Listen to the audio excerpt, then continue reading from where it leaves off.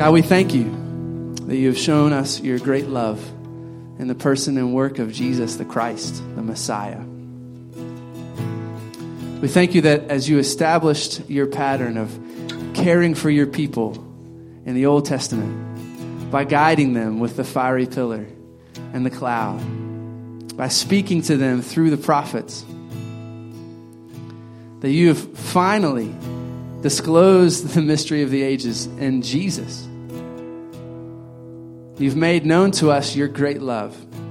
You've made known to us the plan that was your plan all along, to reconcile us to yourself, to bring us into relationship with you as it is intended to be. And it's through Jesus.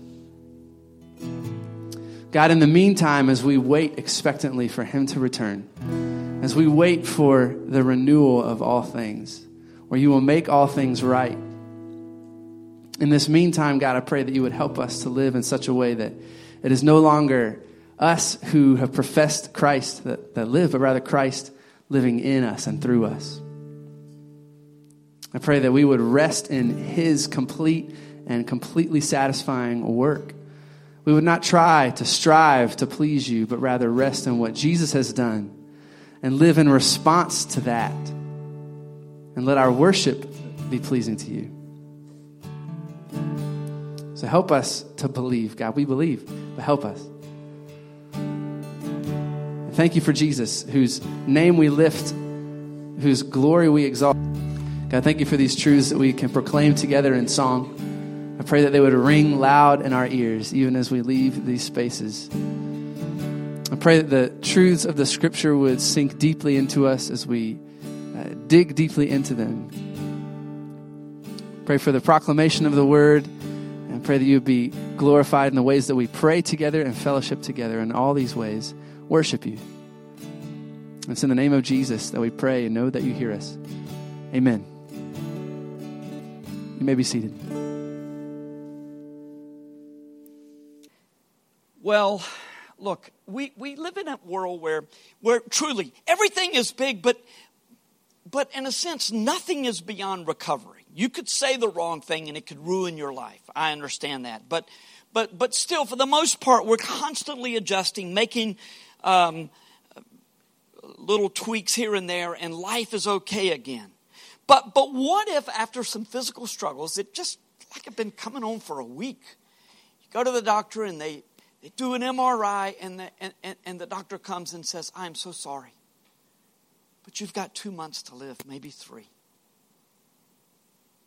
Everything comes into focus very quickly. Now, your attention is focused far more than a question that asks you, what's the biggest goal of your life in a sermon? Maybe some of you live in fear of such a moment, and you're pretty upset that I've stoked those emotions. You know, it's like, yeah, that's what I'm afraid of. I'm going to the doctor this week. I'm sorry about that. In fact, I almost opened talking about how fear has been my constant companion. For those of you who know what I'm talking about and you're young, it gets better through time. But I get it. I feel your pain. But it's not likely the case for most of you. Instead, most of you are in this place where you're hearing scientists tell you more and more, look, you're probably going to live to be 100 years old. And in fact, you're probably going to live a fairly decent life. You're going to be in pretty good health living to 100. So why this morbidity to start the day? Like, what happens if you've only got 2 or 3 months to live? Well, that's what preachers do, right? No, that's what life does. It hits us before we know it. No matter what age we are, things that we just never saw coming. And while we are largely insulated from the ravages of disease and other terrors here in our country, we know enough about the world at large to realize that something is just not right. We also know that on our way home from church today, someone may be just checking out a text and then life is all over. And we are aware that could happen to somebody else in our church.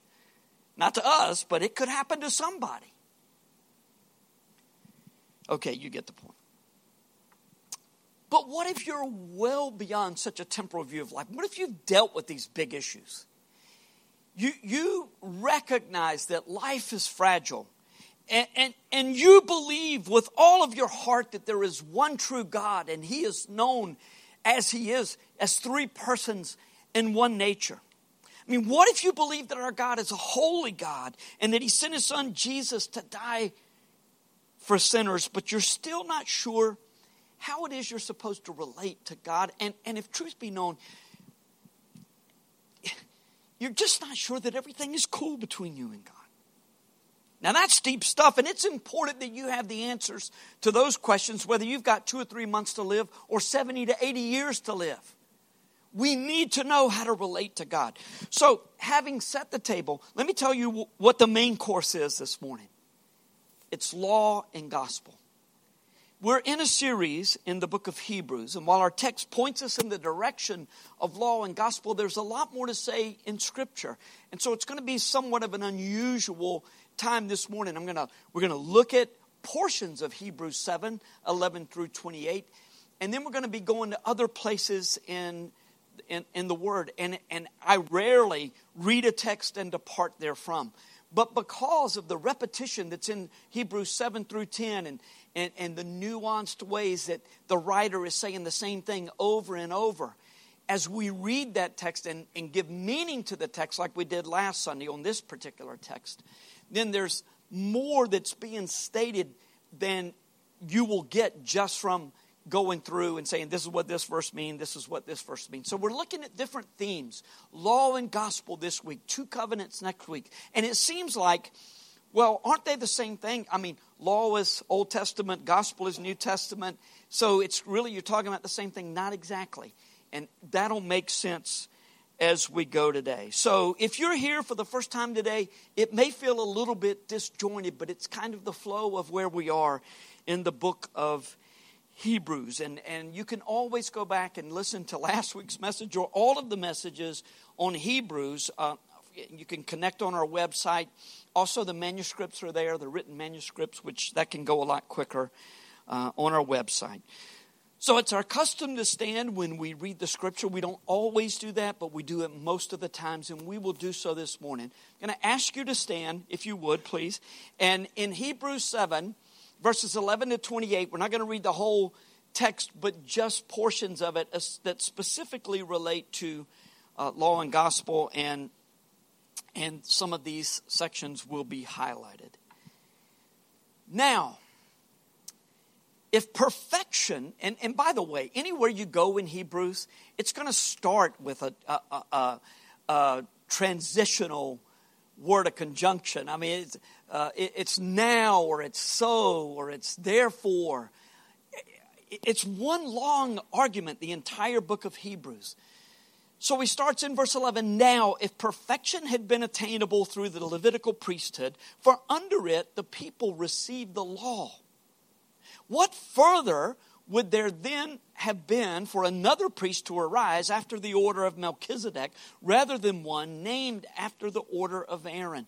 For when there is a change in the priesthood, there is necessarily a change in the law as well. And that's pretty heavy stuff. Now, verse 18. For on one hand, a former commandment is set aside because of its weakness and uselessness. For the law made nothing perfect. You ever thought about the law being weak and useless? It's the law of God. Call it the Mosaic law, but it's God's law. He's not criticizing the law. He's just saying it couldn't do anything for us. The law made nothing perfect. But on the other hand, a better hope is introduced through which we draw near to God. This makes Jesus the guarantor of a better covenant. The former priests were many in number because they were prevented by death from continuing in office. But he holds his priesthood permanently, talking about Jesus, because he continues forever. Consequently, or Jesus after the order of Melchizedek, consequently, he is able to save to the uttermost those who draw near to God through him, since he always lives to make intercession for them. For it was indeed fitting that we should have such a high priest, holy, innocent, unstained, separated from sinners. Jesus was everything we are not, and exalted above the heavens. He has no need, like those high priests, to offer sacrifices daily, first for his own sins and then for those of the people, since he did this once for all when he offered himself up. For the law appoints men in their weakness as high priest, but the word of the oath, which came later than the law, appoints a son who has been made perfect forever. Father, we thank you for the perfect life of Jesus Christ, who lived in a manner that was impossible for us to live and died a death that we deserved so that we might have life. Lord, as has already been said in song and in prayer, we believe. Help our unbelief. In Jesus' name, amen. Thank you, and be seated. God interacts with every human being on the basis of law and gospel. According to Romans 2, those who have the law are judged by the law. And those who don't have the law, well, they're judged by the law too, because they actually have the law of God written on their hearts. And they are going to be judged by what they know is right or wrong. And of course, none of us can do fully right.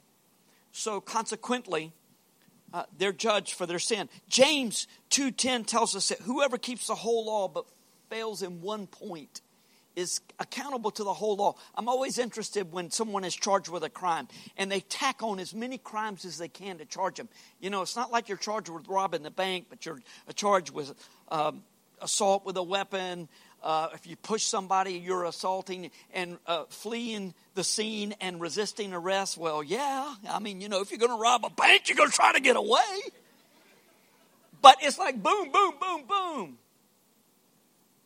With the law of God, if you are guilty in one place, you're guilty of the entire thing.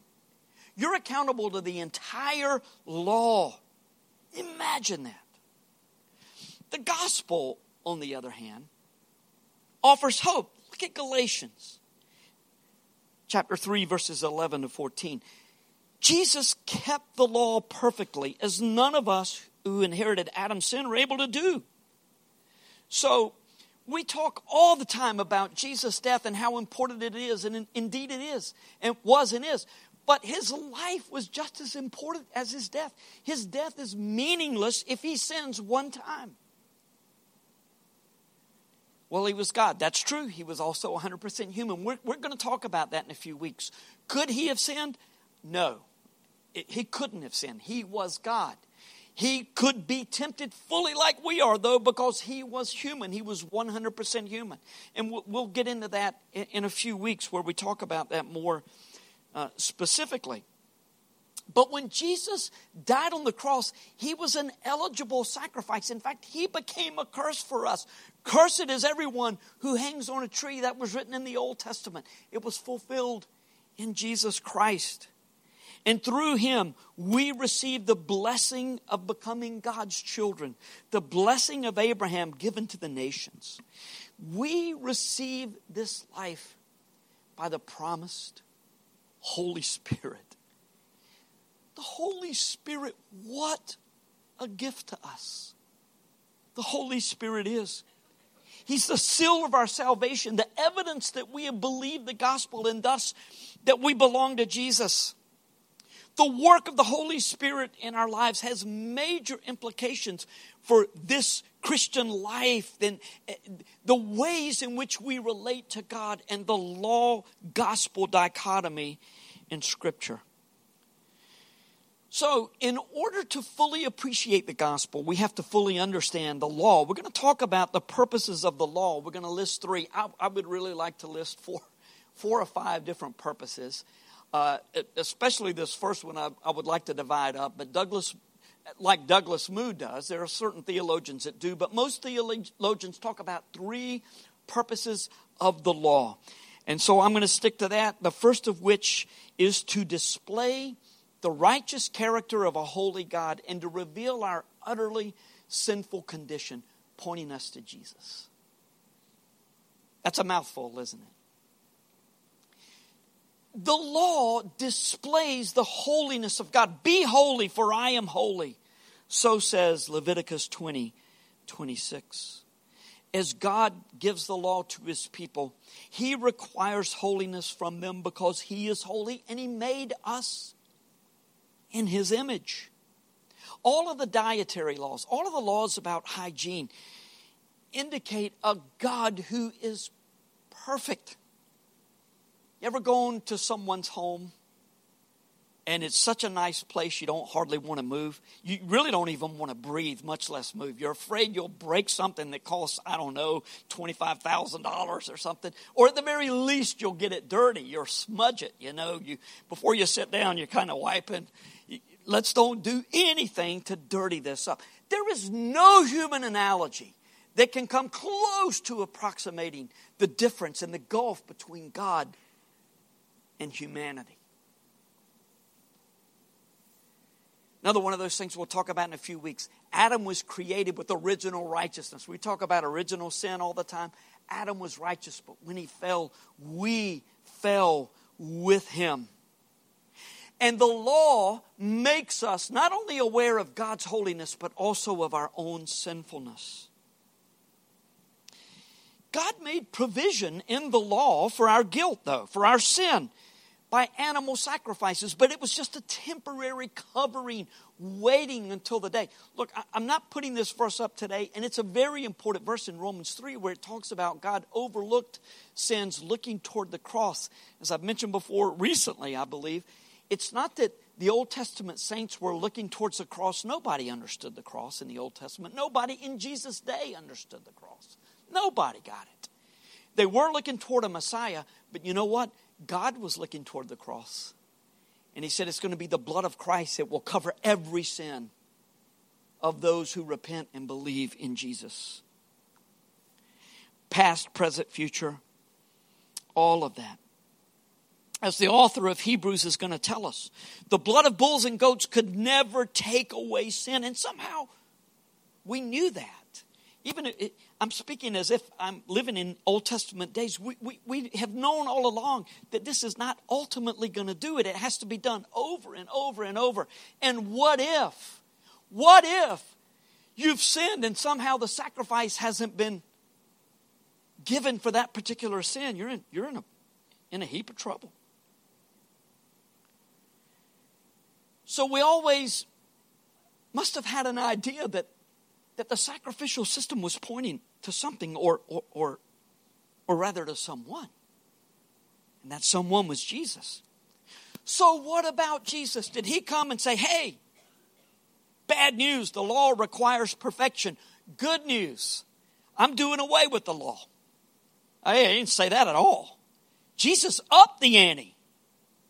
I mean, no longer is murder a sin, but hatred of your brother is a sin. No longer are you guilty of adultery if you get caught in the act, but you're guilty of adultery if you think about it in your mind. The sin is higher now. The standard is higher now. Your enemy compels you to walk a mile, as the Romans could do. Hey, Jew, take my bag for a mile. They knew exactly how far a mile was. Jesus said, go 2. Here's the standard of Christ. Jesus didn't come to abolish the law. He came to fulfill it. That's what he says in Matthew 5:17-19. Let's take the time to look at this. This is important. Do not think that I have come to abolish the law or the prophets. I have not come to abolish them, but to fulfill them. It's better to say not that Christ did away with the law. He fulfilled the law. He fulfilled all of the requirements of the Sabbath, the temple, sacrificial system. Jesus is everything. That's what the author of Hebrews is telling us. He's everything. For truly I say to you, until heaven and earth pass away, not an iota nor a dot will pass from the law until all is accomplished. Therefore, whoever relaxes one of the least of these commandments and teaches others to do the same will be called least in the kingdom of heaven. But whoever does them and teaches them will be called great in the kingdom of heaven. So now we know where Jesus stands on the law. Second, here's what the law does for us. It regulates behavior and restrains evil. The Mosaic law was given to regulate the behavior of God's people, as we have already seen. God's law was written on the hearts of all men and women, whether they belong to the covenant family of God or not. And God destroyed the entire earth in Noah's day, with the exception of those 8 souls that were on board. So people paid for their sin all the way along. But now the law is given to regulate behavior and to restrain evil amongst God's people. Aren't you glad that God's law restrains evil in the world? You just think if we lived in a lawless society. Are you grateful for the law? Or does it frustrate you when it doesn't serve your own purposes? Jim McLaughlin and I ride over here frequently for different meetings from our little place in Fuquay there, and we complain a lot. Well, I complain a lot, whether Jim does or not. He just listens to me. He doesn't. No, he doesn't. He listens to my complaining and says, Brad, you ought to be more spiritual than that. But the stoplight at Purfoy and Old Honeycutt, it's enough to drive a sane man right out of his mind. If you're trying to turn left, you're on Old Honeycutt, you're trying to turn left. And the people in front of you won't get into the intersection. It's a 1.5-minute cycle anyway, you know. I can't tell you, it's like you'll sit there 3-4 cycles just waiting for the light to turn green. And so, of course, the temptation is to go ahead when the light is red. But what I really want to do, I want to write the town of Fuquay-Varina and say, hey, now they have fixed it on Sunday mornings. Thank the Lord. Thank you, God, for doing that. Sunday mornings, you don't have to sit there for 1.5 minutes while nobody comes. So, but I want to write and say, hey, can you do something about this? I mean, look, they repaved it, and I thought, hey, they're going to put in the lane. No. You know, that's kind of the way that people treat God's law when you think about it. If it doesn't work for you, just adjust it and make it work for you. And if you don't have the power to adjust it, find a theologian, find a pastor who can adjust it for you and make the law palatable, doable. That's how the Apostle Paul could say in Philippians 3, before he was saved, he look, concerning the law, I was blameless. That didn't mean that he had never disobeyed God's command in any way, but it means that he had found a way, and the entire system had found a way to be considered blameless. After he was saved, Paul understood it far differently. Before Jesus, he thought that he was justified on the basis of the works of the law. After the Lord revealed himself to Paul on the Damascus road, he recognized, as we have already seen, that no one is justified by the works of the law, but rather our justification is won by Jesus. And when we repent of our sins and we believe that Jesus died for us, we're born again. So since we cannot be justified by the works of the law, does the law have any meaning for the Christian? How many people do you say, I'm not an Old Testament kind of person, I'm a New Testament kind of person?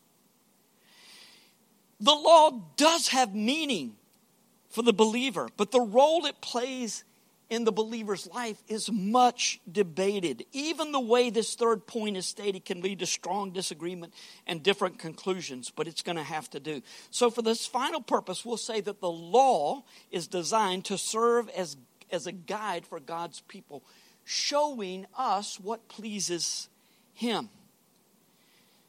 By the way, I mentioned a few weeks ago about vertigo. Vertigo, if you've ever had vertigo, you know, if you turn your head a certain way and you can start going. But it's far more than that when you're going through a period of time where you've got vertigo. I almost fell over a while ago. I don't know if you saw that. And I don't think it was just some of this, you know, but it really does. It makes you feel all kinds of things. So I'll try not to mention it in the future. But if you ever see me a little unsteady on my feet, that is the case. It makes you just feel kind of queasy and woozy and all of that all together. Now, where were we? Serve as a guide for God's people. You know, there's a fair amount of Scripture. And again, look, since this is so hotly debated, I wouldn't even go there, except that it's so important. There's a fair amount of Scripture that indicates that the law has lost its power over the believer. As has been said repeatedly here, there was never anything wrong with the law. The problem was with us. So, and there is some debate about what I'm going to say, but a lot of people think that the law legitimately offered life if you could keep the law. But of course that was impossible. So then people say, so is it really a legitimate offer or not? I don't know. I'll let you worry about that. But remember, the law was given to show us our sin and to point us to Christ. In Romans 6, Paul said that one of the reasons we can live in victory over sin is that we're no longer under the law, but under grace. 6:14, for sin will not have dominion over you, since you are not under the law, but under grace. Romans 7 says that we have died to the law, and it no longer has power over us. We're no longer held captive by the demands of the law. Romans 7 actually has a whole lot to say about the law and the believer's relationship with the law. So how does it work if we are no longer beholden to the law?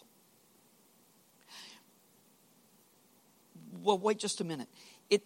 It's not that the law no longer is true. It absolutely is true. It's just that we are no longer servants of a master who can never be pleased. The law has, instead of being our enemy, in very many senses become our friend. It's now a guide revealing God's heart and His desire for His children. And the Spirit empowers us to live accordingly in a manner pleasing to the Lord in ways that the flesh was never able to do. We can now live selflessly and with grateful hearts. Not perfectly. Not perfectly. Which is why repentance is such an important part of a Christian's life. And while truly anybody can say, hey, I'm sorry, I'm just human, you know. And that's not true repentance. Don't get caught up on whether you were sorry enough or whether you said it just right. Just believe God. If I confess my sin, He is faithful and just to forgive me of my sin. The Spirit, while we will never achieve perfection until we stand before Jesus Christ, the Spirit makes a godly life a reality for believers. And Romans 8:3-4 sums it up perfectly. For God has done what the law, weakened by the flesh, could not do. By sending His own Son in the likeness of sinful flesh, and for sin, He condemned sin in the flesh, in order that the righteous requirement of the law might be fulfilled in us who walk not according to the flesh, but according to the Spirit. So look at that. Verse 4 tells us that we can meet the righteous requirement of the law. Well, no, that's not what it says at all, is it? Look a little more closely. It's not that we actively fulfill the law. The verb is in the passive voice. Jesus lived and died so that the righteous requirements of the law, or the righteous requirement of the law, might be fulfilled in us. He's doing the fulfilling of the righteous requirement. When we stand before God, am I righteous enough to be in His presence? Well, because of Jesus, yes. The righteous requirement of the law has been fulfilled in me because of what Jesus has done. You know how it is, if you are invited to a special event, you've got access, and someone comes with you, they have access because you have access. We have access to the Father because Jesus has won that access for us. So, are you hanging?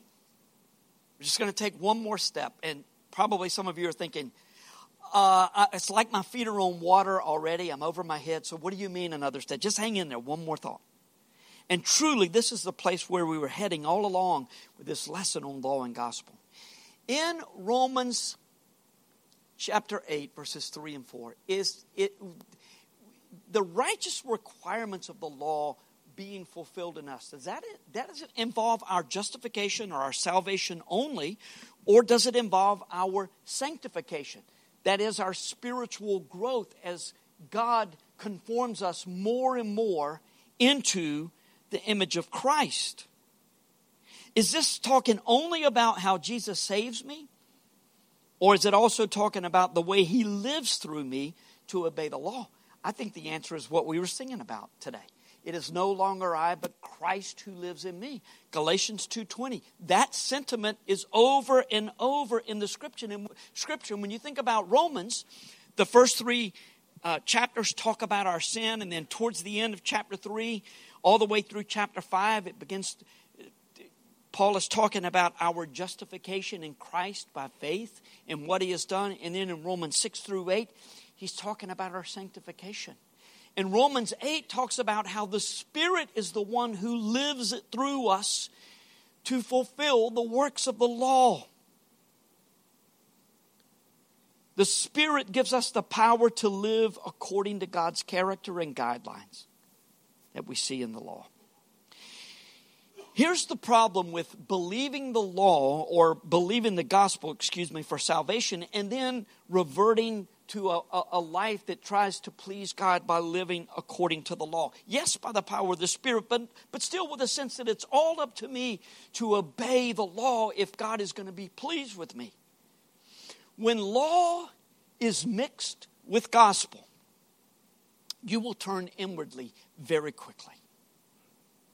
You'll start saying, do I measure up? Look, I know nobody can measure up for salvation, but am I the kind of Christian that God wants me to be? And we will very quickly become legalistic because the sins that most people think are the worst sins are the ones that I don't have as much struggle with. Of course, the ones that I do have problems with, those are kind of secondary sins, and we're just not going to deal with those. Or we give up trying to be holy after repeated failures. And either way, we're adjusting the law to accommodate our failures. There's so very much more to say on this, but we're moving along already towards the end. So let's wrap up our time considering a few implications of rightly understanding law and gospel in Scripture. First, the first implication, because God revealed Himself first to us, or to the nation of Israel through the Mosaic Law, it's important for us to know and understand God on the basis of the law. That is not to say that we are to relate to God on the basis of the law. That's no good. We can't do that. But that we understand Him in all of His holiness as He has revealed Himself in Scripture. In other words, know your Old Testament. And as the gospel enters into this, remember that you are seeing God as He is, not only in His holiness according to the law, but in His mercy and grace to all those who believed His promises.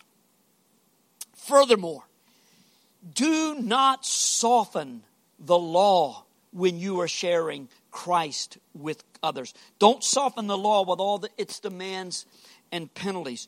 You don't have to be offensive when you share the law, but if you're going to give the gospel, you first have to relate to God according to the law. You have to help people to see that they don't meet the standard, and they never can. And the penalties are harsh. Again, not in our day, because, hey, it's not a day where I can feel comfortable about all the demands of the law. But you have to show people the law before you show them Jesus. Don't encourage those without Christ to straighten out their lives. Show them the full demands of the law so that they may see the full beauty of the gospel. Know God as He revealed Himself in His word, and be grateful for the next point. The law commands that we love perfectly. The gospel proclaims that we are perfectly loved. I got this point and the fourth one from a book just simply called Law and Gospel by a couple of three different authors. Paul Zahn, I think, is one of those guys. I can't even recall their names right now. You may think you're a pretty good person and that God is lucky to have you, until something happens in your life that changes everything. It could be that diagnosis. It could be that accident. It could be some incredible failure on your part. Aren't you glad? And a failure as a believer, as a child of God. Aren't you glad that God loves you unconditionally? The worst thing you can do, look, when you failed, and it's especially when it's public, is to try to justify what you've done. Just say, I was wrong. I repent of my sin. That's gospel. And you're living. But when you try to justify, you're back to the law. And the law is a merciless tyrant. Beautiful, holy God that it shows. The demands anyway. Another way of saying this is that the law is about do, the gospel is about done. This week, the Lord has begun to impress on my heart as that happens, the importance of thinking about outreach and evangelism. And I think that's going to be our next series, is going to be about evangelism. What is it? Why do we do it? How do we do it? How do we share Christ with others? If you don't know, and I'm not sure when that's going to be, because I don't know how long Hebrews is going to take, by the way. If you don't know how to share Jesus, you can just say this. Religion is about do. What can I do to please God? The gospel is about what Jesus has done for you. He died for you. He lived that life you couldn't live, and then He died in your place. And you have to cry out to Him, I'm sorry for my sins, Lord. I acknowledge that I'm a sinner, but I believe that Jesus died for me. And then even though you don't have to say this, it just helps people sometimes. Oh, Lord, save me. I ask you to save me for Jesus' sake. It just helps cement it in people's minds when they do that. And whoever calls on the name of the Lord, what does it say? Will be saved.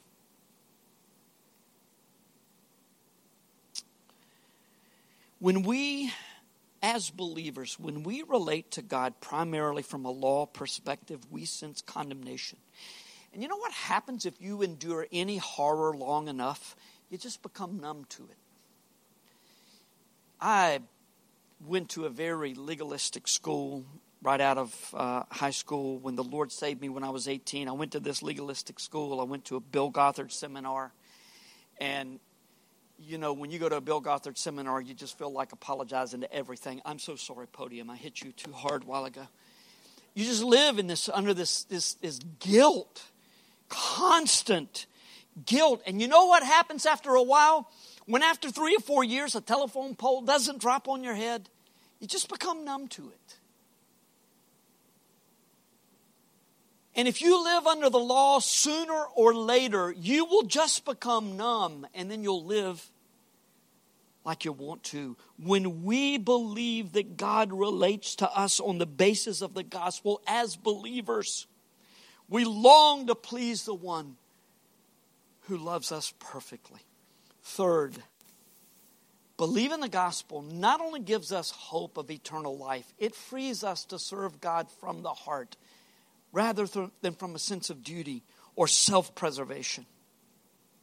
Look, many of us begin the Christian life believing the gospel, but we quickly seek to live according to the law. And you may be surprised at how that looks sometimes. It may look like this. Oh, I better not forget to have my quiet time this morning, because then God would be displeased with me. Should you have a quiet time? Absolutely. But only to show you the beauties of God's love for you. Not so that you can check off a list and say, now I'm good with God. Because somewhere it's always going to feel hollow. It's always going to feel like, have I really done enough? Don't misunderstand me. I'm not saying that you can live any way that you want to as a Christ follower. You can't just say that you're being attacked because you're a strong Christian and make it so. It's not a reality just because you say it. The New Testament repeatedly condemns an antinomian. Nomos is the Greek word for law. Antinomian means against law. An antinomian attitude of, hey, now that I'm saved, I can live any way I want to. Absurd, God says. How can you say that? It is utterly ridiculous. He said that just before he said, you're free to live for the Lord because you're not under law but under grace. But it doesn't mean that you can just live any way you want to. At the same time, we are called to remember that is His love for us and the Spirit working in us that frees us to serve the Lord. In fact, the law of Christ, a term which the New Testament authors employ, or James calls it the perfect law of liberty, it's a higher standard than the Mosaic law. It is accomplished by the Spirit, though, and not by our fleshly efforts. So, fourth thing we want to think about, living life in the truth of the gospel frees us from the busyness of life and allows us to rest in our identity with Christ. You ever catch yourself saying certain things so many times that becomes your identity, who you are? Here's one of mine. When you say, hey, Brad, how you doing? I say, hey, I'm doing great, but man, I'm really busy. You hear that a lot, don't you? In fact, you say that a lot, probably some of you. I'm really busy, because if I'm busy, I'm accomplishing something. I'm getting somewhere. My life means something if I'm busy. Maybe that's one of the reasons that illness is so devastating. Because it keeps us from accomplishing. It keeps us from being busy, and busyness is our identity. If you read Scripture carefully, you're going to find that God is far more concerned with you being than He is with you doing. If you'll focus on being, the doing will flow naturally from it. If you're too busy to be, then all of your doing is wood, hay, and stubble. That's convicting to me. But the gospel is good news, as good a news for the believer as it is for the unbeliever, and which leads us to the last point. The gospel frees us to forgive others, making us fully free. Now, if you're just looking right down the list, you might say, I get all those others, but what about this? Well, when you think about it, it's the ultimate test.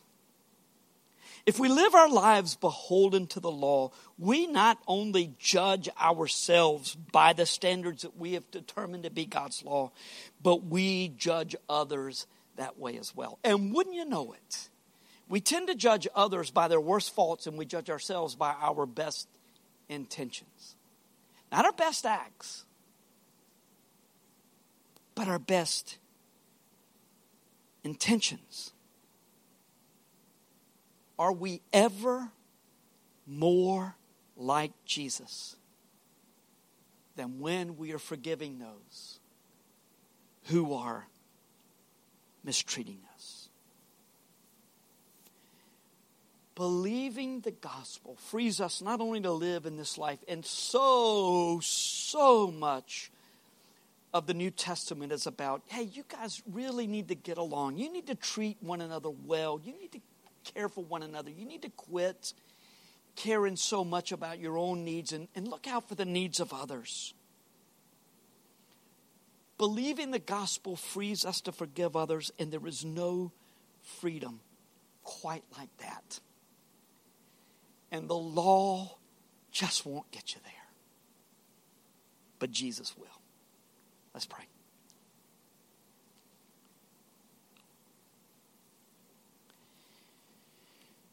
Father, in this study of Hebrews, in which we have gone afar from it, but the book of Hebrews, if any book in the Bible does this, it encourages us to know more about you. From all over Scripture, Old and New Testament alike. And we recognize, Lord, that your law is good and perfect and holy. But with regard to doing anything for us,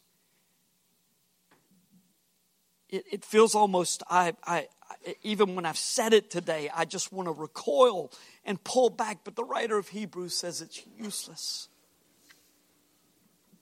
with regard to doing anything good for us. But Jesus is everything to us. And when I live believing the truth of the gospel, I recognize it is no longer I, but Christ who lives in me. Thank you for this beautiful truth. Thank you that you've saved us. And thank you that saving us did not then take us back to the law, but that you treat us the same way, according to the gospel. Lord, call us to repentance, to acknowledge our sin, to confess our daily sins, and help us to do it moment by moment, and believe the full, sufficient power of the cross of Jesus Christ.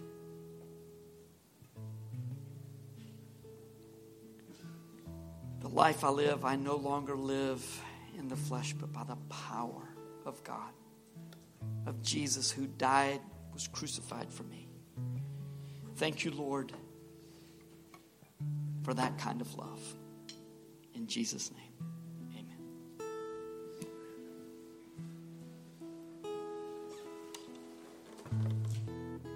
What then shall we say in response to this? If God is for us, who can be against us? He who did not spare his own son, but gave him for us all, how will he not also, along with him, graciously give us all things? Who will bring any charge against those whom God has chosen? It is God who justifies. Who is he that condemns? Christ, raised to life. He who died, he is more than that. He is at the right hand of God and is interceding for us. Who shall separate us from the love of Christ?